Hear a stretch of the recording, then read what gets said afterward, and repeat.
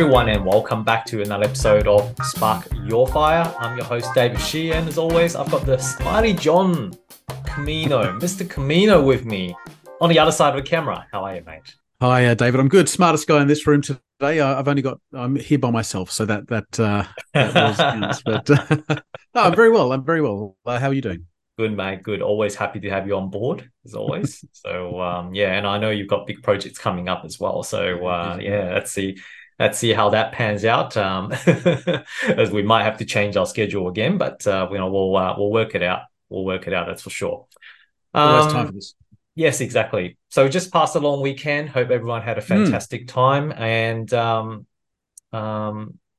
first week of October, we've just got the official cash rate hand down from our first female governor, Michelle Bullock, her first meeting as well in terms of the monetary policy decision.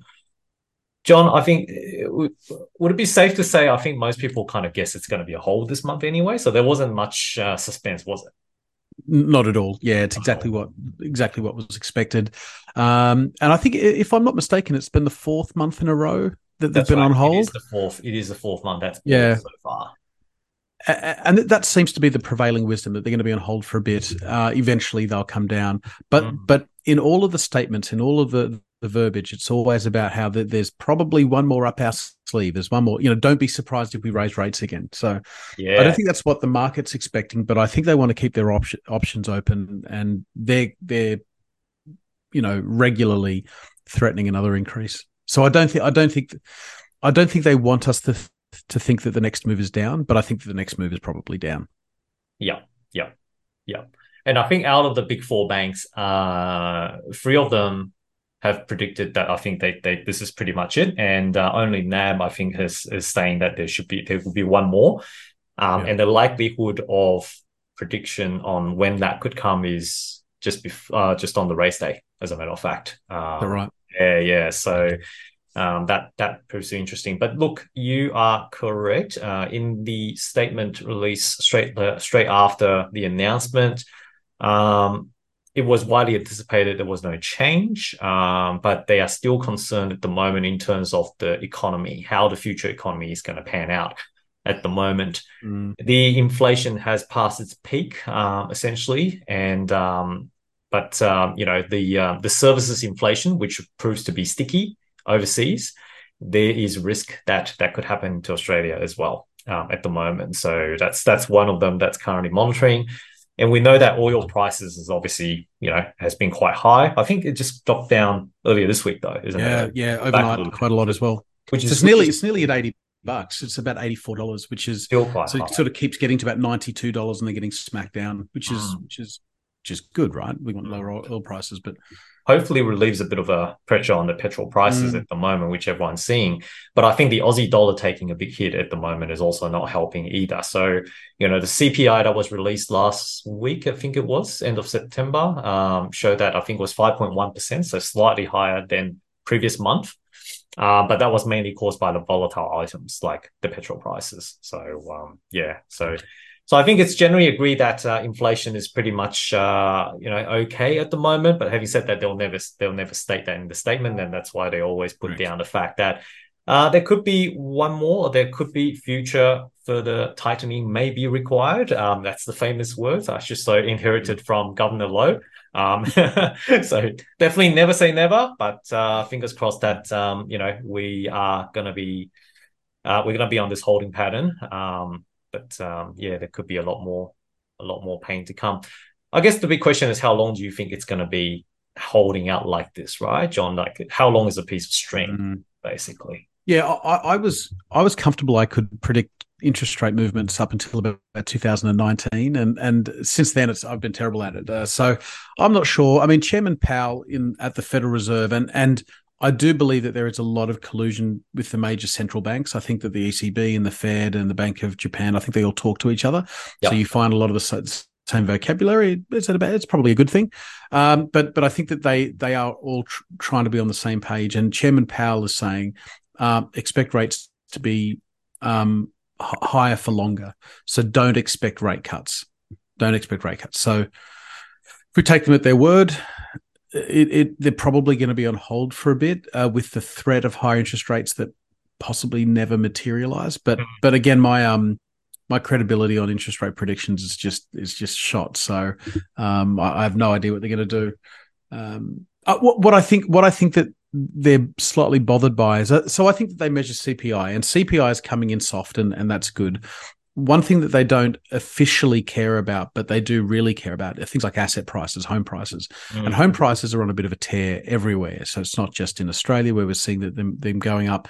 I think a lot of people are scratching their heads, and we can talk about this a little bit later, but now you've got asset prices, rising, even if CPI is coming down. So there are all sorts of different levers that are concerning at the moment, but I don't think consumer price inflation is as big a worry as it was 12 months ago.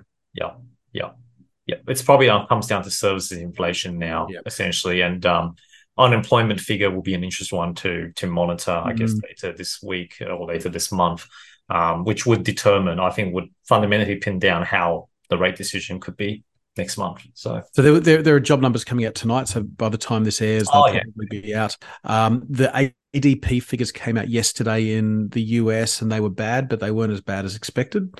So, the 10-year yield went back up again. So, who knows? I think there's a lot of resilience in the market, and everyone's been calling for a recession later this year. It's always the second half of the year when these recessions. I've predicted 8 of the last 2 recessions. So my record is unblemished with success on this. So who knows? Who knows? Yeah. Nice one. All right.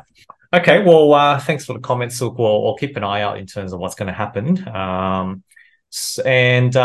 Given its first week of October, I think it makes sense for us to delve into the CoreLogic Hedonic Index that was released earlier this month, a couple of days ago, as a matter of fact. So we're going to do a bit of a deep dive today in that, just to I think it's there's a few interesting topics which is thought we'll run through it together, and then we'll get some commentary off John as well in terms of what he thinks, and I might be able to chime in a little bit here as well. So here we are. I think everyone can start seeing that. Hopefully you can see that screen now. So this is the release, Hedonic Home Value Index release on the 2nd of October. Headline Home Value Index up 0.8% in September as demand and supply imbalance continues to push values higher. So basically the property values are still going up at the moment. I've highlighted a few things which we'll use as a discussion point in this sense. The key titles, headlines, for example, CoreLogic Research Director Tim Lawless notes that the performance of the housing market in each city reflects the underlying support dynamic. Okay, so the 3 capitals recording the highest capital gain each have advertised supply levels that are around 40% below their previous 5-year average. So we have a big shortage in terms of the supply that's coming at the moment. The advertised supply level across Hobart, which is on contrary, the other way, where values are still trending lower, have been holding at above average levels since June last year. And we're almost 40% above 5-year average at the moment. So I think this proves to be a big contrast in terms of, the supply value basically determines what would actually be available and what people can buy, and therefore drives the actual prices. John, any comments on that? Yes. So you went straight to supply. You're right. So housing is going up at the moment. And we talked about this before we came on air, actually. And it's not because housing has suddenly become affordable and everyone's sort of, like the seagulls at the beach after the one chip. There's no supply. So it's not because it's affordable, it's because it's scarce. Correct. So we have a housing supply shortage. Now, for there to be, there's a lot of discussion now. Are we in a bubble? Because we're basically at the same levels, but for 1%, I think. We're 1% below the all-time highs back in April 2022. So we're at all-time highs for all intents and purposes. What constitutes a boom, or what constitutes a bubble? And a bubble in real estate is always accompanied by an excess of supply. So there's always got to, so I think 2007 was the last really big bubble we had. That was 2021, no. It was 2007 was about the last big bubble, and there was a massive surge of supply that lasted a couple of years. That's a bubble. So the Yeah. reason I raise this is because Sydney, Melbourne, Brisbane are not in real estate bubbles, but Hobart might be. So if we're saying there that the supply is 40% above the average of the last 5 years, there we've got an accompaniment of high prices, which are coming down in Hobart, and high supply. And I think that while I don't think we're in bubble territory yet in Yeah. Sydney, I think we're going to go through the all-time highs. Yeah. Nor do I think that in Brisbane and Melbourne. Maybe in Hobart we are sort of blowing off a bubble there. The next one to watch, I think, is also going to be potentially Adelaide, although we've covered this in our gold to Mm. real estate ratio. Adelaide, which looks like it's probably in bubble territory, was actually just doing a massive catch up. But I do feel like it's getting towards overvaluation there. So Yeah. look for oversupply. Yeah. And I think this is what they're talking about here is the advertised supply level. So in other words, the number of property that's Right. available on the to being advertised for for sale basically. I think that pins down Mm. the performance and how much it's grown because it's again it comes down to a supply and demand equation. Yeah. There is actually one thing, and I wish I had the stats in front of me, but there is a difference between the total supply of available stock Yep. and the and Advertise. new advertised stock. Yep. So new advertised stock is rising, but the total available stock, which includes previous stock that was available, that's still very low. But it's supplies on the rise. Supplies on the rise because we're in spring as well. Mm. I think that this is sort of a nuance that we're missing at the moment. The supply always goes up at this time of year. That's fantastic. That's as it should be. That doesn't mean that we've got a big surge in supply. We have to look at it compared to the previous years. And again, I'm a bit Sydney centric, but Sydney supply is total supply is still lower than previous years.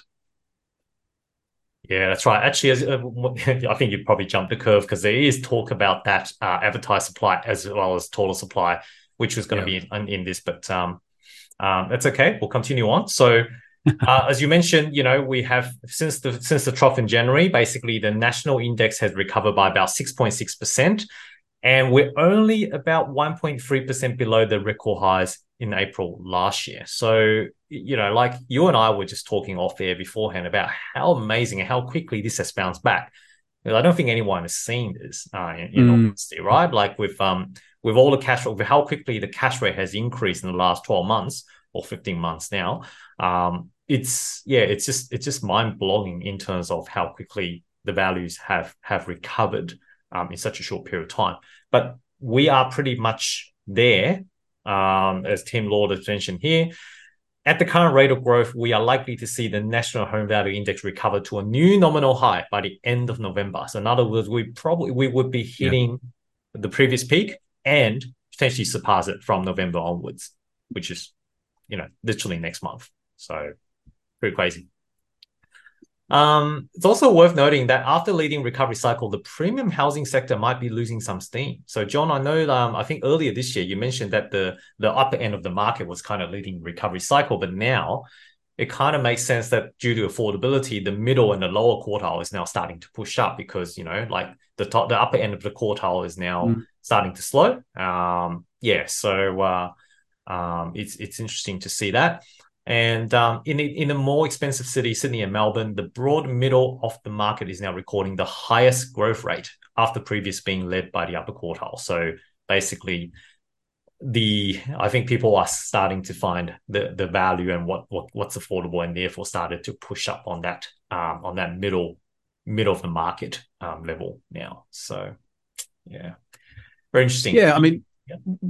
we just have a shortage of housing in this country. It's because we've got rental accommodation that's rising very, very quickly. It's rising at about 15% per year over the last, say, 2 years, and we've got prices that are rising as well. Now we are caught up in what we would describe as a general inflation. So you can't have a situation where the price of a house stays at $1 million for 5 years, and the price of a movie ticket gets to $80.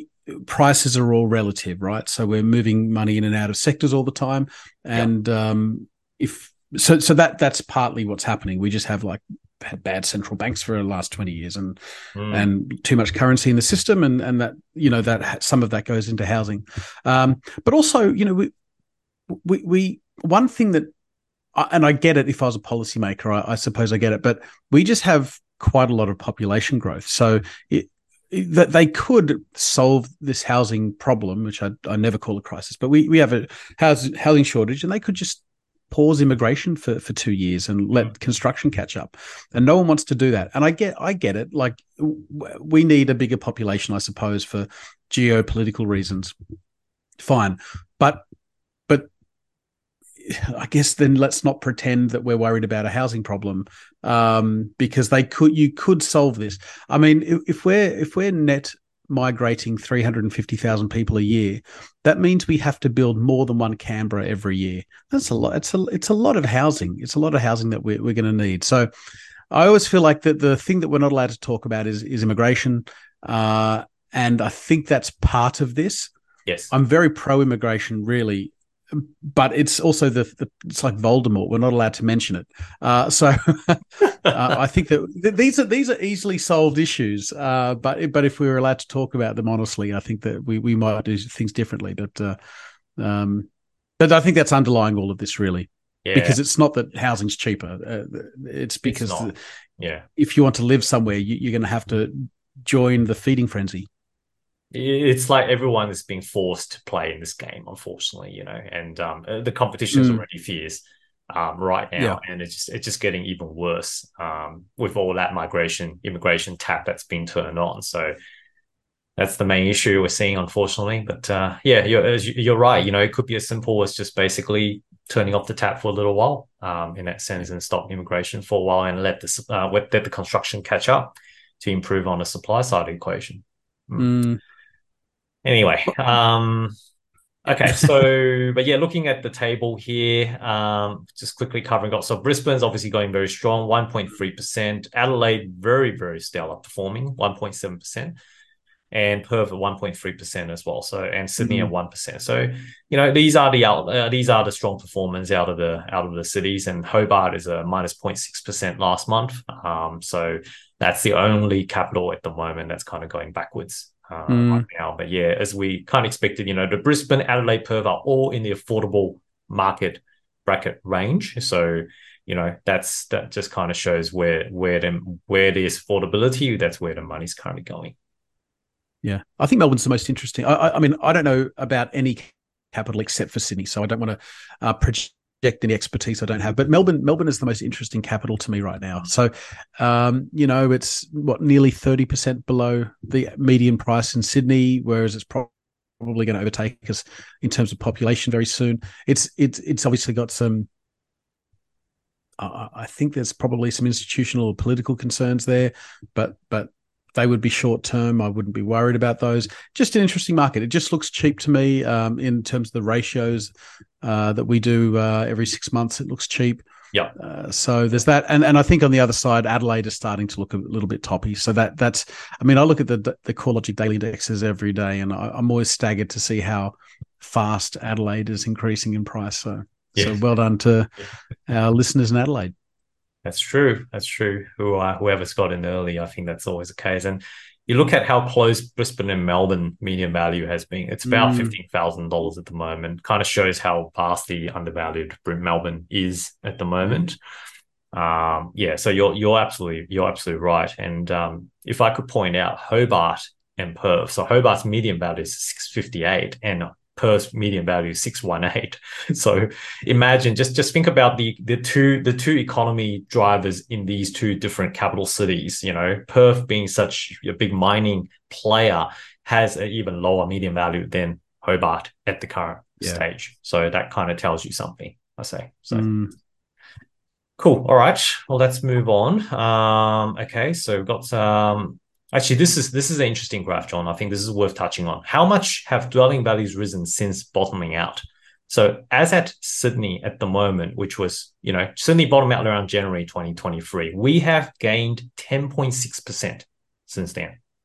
We have gained 10.6%. since January. Right. Okay. Right. That's right. Melbourne, 4.3%. So Melbourne has still got quite a bit of recovery. Brisbane, 9.1%. Brisbane has also reclaimed most of its growth now. Adelaide, 6.3%, and that's from March. So Adelaide at the moment has obviously got a lower peak. A peak that came in a lot lower. So they peaked at March 2023, and therefore the dwelling value hasn't risen as much from since then. Perth at 8.8%, and the peak was September 2022. So all these are pretty fascinating. Since the bottom, these capital cities, apart from Melbourne, at the moment, is one of the reasons why it seems to be so undervalued right now. But yeah, Sydney is definitely leading the Bucks, John, in that case. Yeah, interesting. I mean, the most recent data, in terms of the most recent quarter, it's all about Adelaide and Brisbane. They've outperformed, but I think that this is a very interesting chart. So going back to the bottom, or their respective bottoms. Yeah, that's interesting. Right. Yeah. Okay, so. All right. But yeah, for anyone who's interested, that's on page 2 of the hedonic index. Certainly have a look at it. All right. Moving on to the next narrative. So the trend, this is talking about the advertised stock level, John, the one that you mentioned before. The trend in the advertised stock level is key influence on housing values. The flow of new listings has been on an upward trajectory since early June, bucking the normal seasonal trend when new listings are typically flat to falling through winter. Over the 4 weeks ending September 24th, the flow of new capital city listings was 14% higher than at the same time last year and 8% above previous 5-year average. Okay, so this is talking about the new listing. So how many more properties are being advertised on the market? So we're talking about over the 4 weeks ending September, so basically from end of August to September, the capital city listings was 14% higher than same time last year and 8% above the previous 5-year average. So in other words, we are seeing a lot more new sales listings coming on the market at the moment. Okay. So that's increasing supply. So think of it like you're turning the tap on a lot more. So, it's filling up the bucket a lot faster at the moment. As the number of freshly advertised properties increase, there's also been an upward swing in the total number of homes advertised for sale. So this is talking about the total listing here.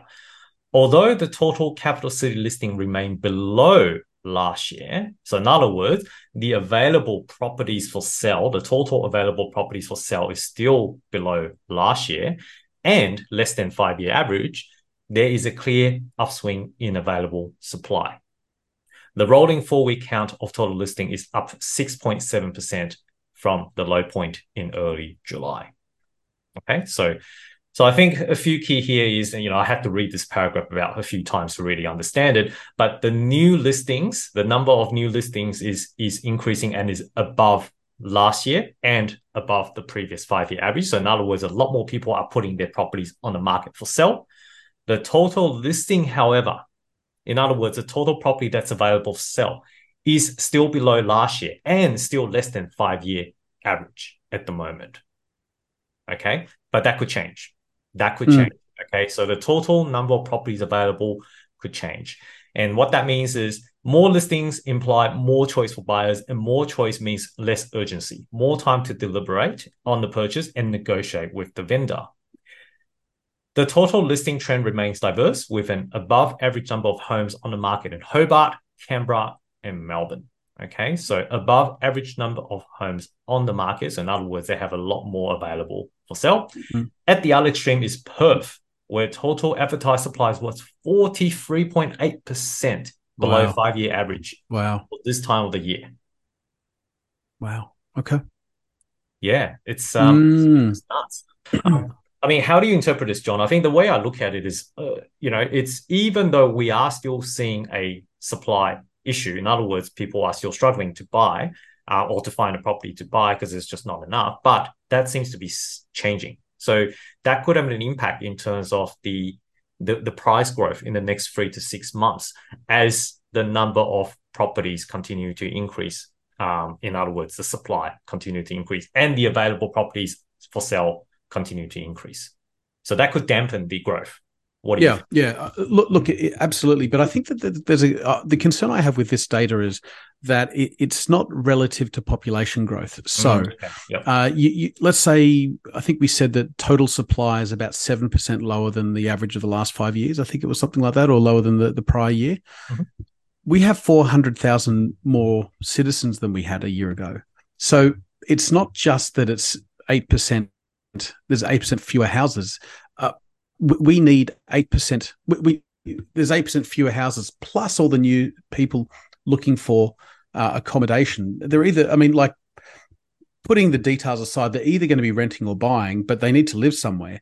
And we just don't have enough places. So we've got 8% less stock available for people to buy, 400,000 more people than this time last year looking for places. So I think this I think the supply data, the way CoreLogic presents it, which is excellent and the best we have, it still doesn't really capture how acute the problem is, because it doesn't take into account percentage of population or percentage of dwellings available. So this is why when the vacancy rates come out, and I haven't seen them, but I believe the vacancy rates for September are down again. So like I think the vacancy rates are There we 0.8 go. of a percent or something like that. Combined capital at 1%, basically. So Yeah. that's the red line here, 1%. Right. I mean that's insane. That is so that's the best indicator we have of just how scarce real estate is. I mean the vacancy rate should be about 2.5 to 3% in a healthy market. Where it, Mm. Sydney's probably under 1%, but let's say 1% nationally. That's the best statistic for understanding, relatively speaking, how scarce accommodation is in Australia. It's very, Mm. very, very, very tight.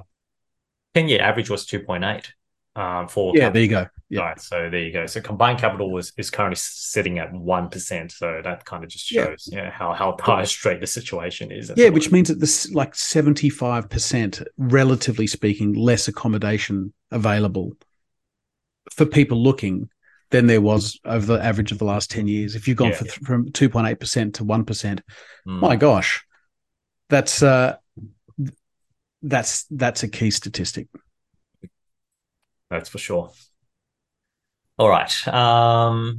But yeah, look, coming back to this, are there any other commentaries around I guess around what we Uh, spoke about here? No? no, no, not really. I mean, there's nothing volatile in that data set. I mean, it's either a little bit above or a little Yeah. bit below. Okay. So Good. no, I mean, hopefully it's what you want is supply to rise moderately every year. You would correct. In an ideal world, that's obviously wanted to be the case, but Mm, in real world, I don't think will ever happen.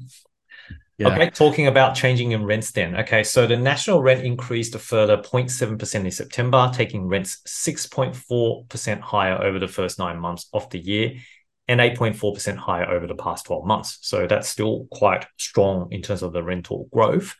The rise came as vacancy rate dipped again, dropping to 1% across the capital cities and 1.2% across regional Australia, both a record low for these series, which commenced in 2006. Wow. So, yeah, as you know, this graph basically tells it all, as we can see, right? Like we got it to about September 2019, and then it's pretty much all the way coming down like a sliding Yeah. escalator. Yeah. Rentals are the canary in the coal mine for your accommodation. So it responds a lot more quickly than the buying market Mm, to scarcity. So the rent market is what you need to look at yeah. to, to be able to determine how scarce the market is. And it's very tight. And although vacancy rate has tightened, but the pace of rental growth is easing in most markets. So I think this pretty much is best presented in this by this graph as well to a degree. Other rents and units. The trend for units certainly is all seem like it's starting to dip down. So in other words, the rate of the growth in terms of the annual rental change is slowing. It's still growing, but it's It's dipping to slowing. 14%. Yeah. Yeah, yeah, yeah. It's still staggering to be honest. But if you look at, I think the trend is what we're looking here.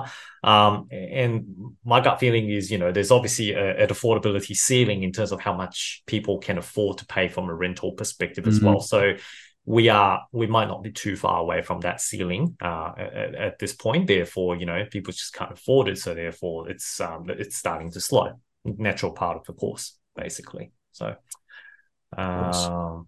yeah, yeah, and as rental growth slows and housing value rise, the trend in gross rental yield has once again reversed. So this is, John, you and I spoke about this earlier because we would have thought that the yield would be continuing to improve. But as a matter of fact, the past 5 months has seen dwelling values rise at a faster pace than rents, basically sending the gross yield mildly into reverse. So in other words, the price is actually going up a lot faster than how the rent's still going. The rent's already going up very, very quickly, as we can see right now, but it's just mind-boggling when you can see the price is actually going up even faster. So the yield has actually gone slightly backwards, not upwards. Yeah. Yes. Yes. So what this tells us is that people aren't piling into the property market because No, it's suddenly become this amazing investment and it's just cash flowing and the rents are up and it's paying for your mortgage and all that sort of stuff. Nothing like that. nothing like that. Prices of properties are going up for the same reason rents are going up, and that's because there is a shortage, not a crisis, just a shortage, and that's the reason. I mean, we have an imbalance of demand and supply in the country. I mean, that's the reason. Yeah, it's not the yield. So the yields, I think, they've moved from about 2.5% at the peak up to about 3 to 3.1% now. So I mean, that's good. It's an improvement. It's a rebalancing at more normal levels of yield, but it's still not a hugely compelling reason to go out and buy an investment property. But you're not doing it because the rent is amazing. No, unfortunately not. So. All right, so I think that's pretty much what we had to cover out of this report. Is there anything else that you found interesting, John? You like to any final remarks on this before we move on? No, nothing we haven't already said. Good, Awesome. Good chat. All right, well, let's change gears a little bit and let's have a chat about, I guess, do some property talk, I should say, which is also one of the very exciting things that we speak about. So this week we want to talk about, as an investor, one of the how do you phrase this? One of the key questions that you ask yourself, property type versus location. Okay, property type versus location, which is more important and why as an investor? Okay, so good question. John, you and I probably have opposing views on this, but anyway, I think it's good for us to have a chat about that. Again, this is all we didn't pre-record this or anything. It's spontaneous, everything along that line. So I think will be a good one to chat out. So location and property type. Would you like to start, or would you like me to start? I was going to handball it back to you, actually. Okay. Do you want to go first? Okay. All right. Look, so as a property investor, I think, they always say location, location, location at the end of the day, right? Location is the thing that cannot be changed. Property type, maybe, depending on what type. Okay. So, but let's just use it as an example. Would you be looking at buying a house with a block of land, maybe 600 square meters in Schofield? We're talking about, I don't know, 40 kilometers northwest of Sydney Central CBD, as opposed to maybe a 2-bedroom unit in inner west. So that's a clear contrast in terms of property type and location. Obviously, the inner west will be a lot closer to the city, will be a lot more commutable for those people who need it, as opposed to a potentially a big house out in Schofield with a big block of land. Yep. So we all know from principles that land is the one that grows in value, not dwelling. Dwelling is the one that depreciates, right? So in theory, you will probably want to keep that. You want to buy something with as much land component as you possibly can. But in reality, is that really going to be the best investment in terms of the capital growth prospects? I guess that's really the question that we're trying to solve here, right? So, look, personally for me, if I have got the capacity to be able to afford to keep on those mortgages, and to buy big block of land, even though it's further out, I will probably still pick that. I'll probably still pick that over potentially, in this example, a 2-bedroom unit in inner west. Okay.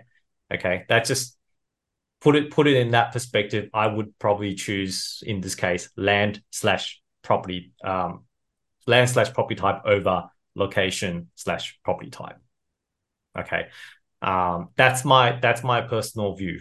If my pocket is deep enough to be able to hold that for long term, I think the land is always going to be the one that continues to go up. Whereas, the block of units in Inner West, and again, I'm using Inner West not because I don't like or anything like that, but there's still chances of it being redeveloped, and they could potentially release some more high rises down the track as well. So that could dampen the capital growth prospects on that either. Okay, so I'm leaning more towards the further block out, but Okay. having a house on that. But Okay. keen to hear your thoughts, John. Yeah, I mean, there are examples that go both ways, but if I had a gun to my head and I had to choose a Yes. particular strategy, I prefer the location over the property type. Okay. So Inner if it West. was a terrace in Paddington versus a house in Seven Hills, I would prefer the terrace in Paddington. Uh-huh. Although they may not be at the same price point actually, but generally speaking, something like that. Now there are examples where if you get too generic, I would prefer a house in Blacktown over a unit in Ashfield, and I love Ashfield. There are some fairly generic property types that are going to Yes, underperform, that's but right. generally speaking, location for me. Generally speaking, macro themes end up, I think, winning out in the end. So I think I prefer the closer in locations over the house in outer suburbs with more land. But I mean, in my head, I'm just going through my Rolodex of times when that hasn't prevailed. But so I can see the other side. Uh, Funny, but funny I you said terrace in Yeah, Paddington, because that's a different property type as opposed to what I have that's mentioned. right. That's Well, right. right? Like, yes, Yeah. yeah, yeah. Or what And about a two-bedroom unit in Manly? I would buy that any day of the week, or a three-bedroom unit in Coogee. mm, Those are great properties.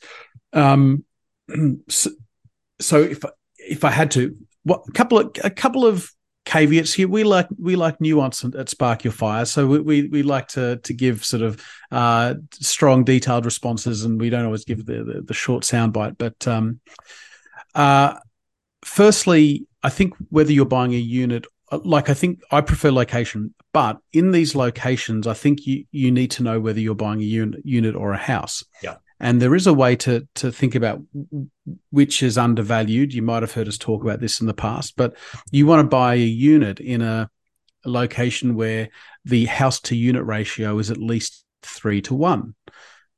So you would not buy a unit in Campbelltown, but maybe you would buy a house. And you wouldn't buy and so on. And so, but there are, a unit in Double Bay or Mossman is a house in Double Bay or Mossman is 4 times the value of a unit. So yeah, their units are quite relatively inexpensive. So Mossman, Double Bay, Coogee, you'd buy units, and that would be perfectly fine. yeah. So there is some nuance. You want to have a look at those ratios of houses to unit prices to give you an indication of what is relatively better value in those areas. Yep. Yeah, and I had one other thing to say, and I've forgotten it actually. But for now, let's go with that. Any thoughts on the ratio? The ratio. No, look, I think that's a great thing that you pointed out. I would also like to add in a scarcity factor as well. Like I said, if you're within that suburb, there's always going to be a more predominant type of dwelling over the other. So, whether that's going to be 70% units and, 10% townhouses and 20% houses, that kind of things. You certainly want to pick the type of dwellings that has a more scarcity over the other. Yeah. So, in that scenario, you wouldn't want to be buying a unit within a 70% unit dominated suburb. Yeah. And look, same thing as I generalized in my previous response. If you're looking at like a 200 square meters block that's being subdivided, and everyone's got the cookie cutter type of houses, that's probably not the best investment when you're looking at further out in Schofields. What I had in my mind is probably just a standalone without being cutted out, and had its own type of character. So the property itself will still have differentiation from everyone else. It's unique by itself. So, the question here is looking at scarcity.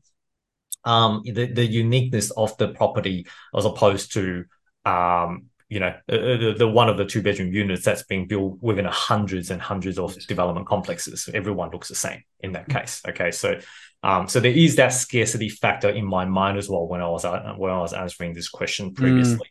I think the units in Bondi that you mentioned, obviously there's scarcity in that, whether it's from a location perspective, whether it's from a unit perspective, and perfect example in that sense. Whereas so I think certainly it's there's no right or wrong answer here. Of course, at the end of the day, and again, it looks like from a snapshot perspective, 20 years ago, if you compare Bondi, a 2 bedroom unit Bondi as opposed to I don't know, say Seven Hills House, in that case, the value might not be that much of a difference, but over a period of time, the location and the land value as it gets redeveloped and zoned, it will start to show differences from that onwards. And it just comes down to, as I said, how deep is your pocket in that case? A house would always require higher maintenance cost in general. And there could be, roofing issues, repainting issues, that kind of stuff. Whereas units, I mean, don't get me wrong, you'd probably still get hit from hefty strata fees from time to time as well. But, at least if you pick the right units and there's solid bricks, then you minimize the risk of having to pay those. So I just add a footnote as well, and I'm very guilty of this. So I talk about units versus houses. We do this almost every week on this show, but I want to do a carve out to an often forgotten sort of property type, which is the 3-bedroom unit. The 3-bedroom unit, they don't, when they build the big apartments, they generally don't make a lot of them. But the 3-bedroom unit, the humble 3-bedroom unit, has really outperformed over the last 10 years, when for a lot of that time units have not done that great. So houses have really done very well over the last sort of 5 years, but units haven't, with the exception of the 3-bedroom unit. So what I would say is, an old 3-bedroom walk-up apartment let me give you an example. Units are not scarce in a suburb like Lane Cove, and Lane Cove is a very sort of it's a high demand suburb, high supply suburb. 3-bedroom units do great in Lane Cove because there's not many of them. So I just want to sort of add some nuance to this sort of unit versus house debate, to throw in the 3-bedroom unit, which appeals to upsizers and downsizers, and that seems to be a very on-trend acquisition type in Sydney over the last 5 years. So if we were to say comparing 3-bedroom units to houses in outer suburbs, 3-bedroom units probably done quite well. Yeah. No, that's very true. So it comes back to scarcity again, and is it unique in that sense? I think I actually saw 1 4-bedroom units once. They that would have been then rare as the hen's teeth in that case, isn't it? So have you actually seen a few of them? 4-bedroom units? I bought a 4-bedroom unit in Kirribilli a couple of years ago, and they turned the 4th bedroom into a media room. But so they exist. They do exist. They exist. They do exist, just not as common as 2-bedrooms that we see nowadays, flocking around the whole time. That's right. All right, fantastic. Thanks, John. Anything else? Any last remark on this? No. Okay. Awesome. All right. Well, look, thank you guys again for joining us for another episode of Spark Your Fire. And have a good week, and I look forward to see you again in the next episode. Cheers. David, John.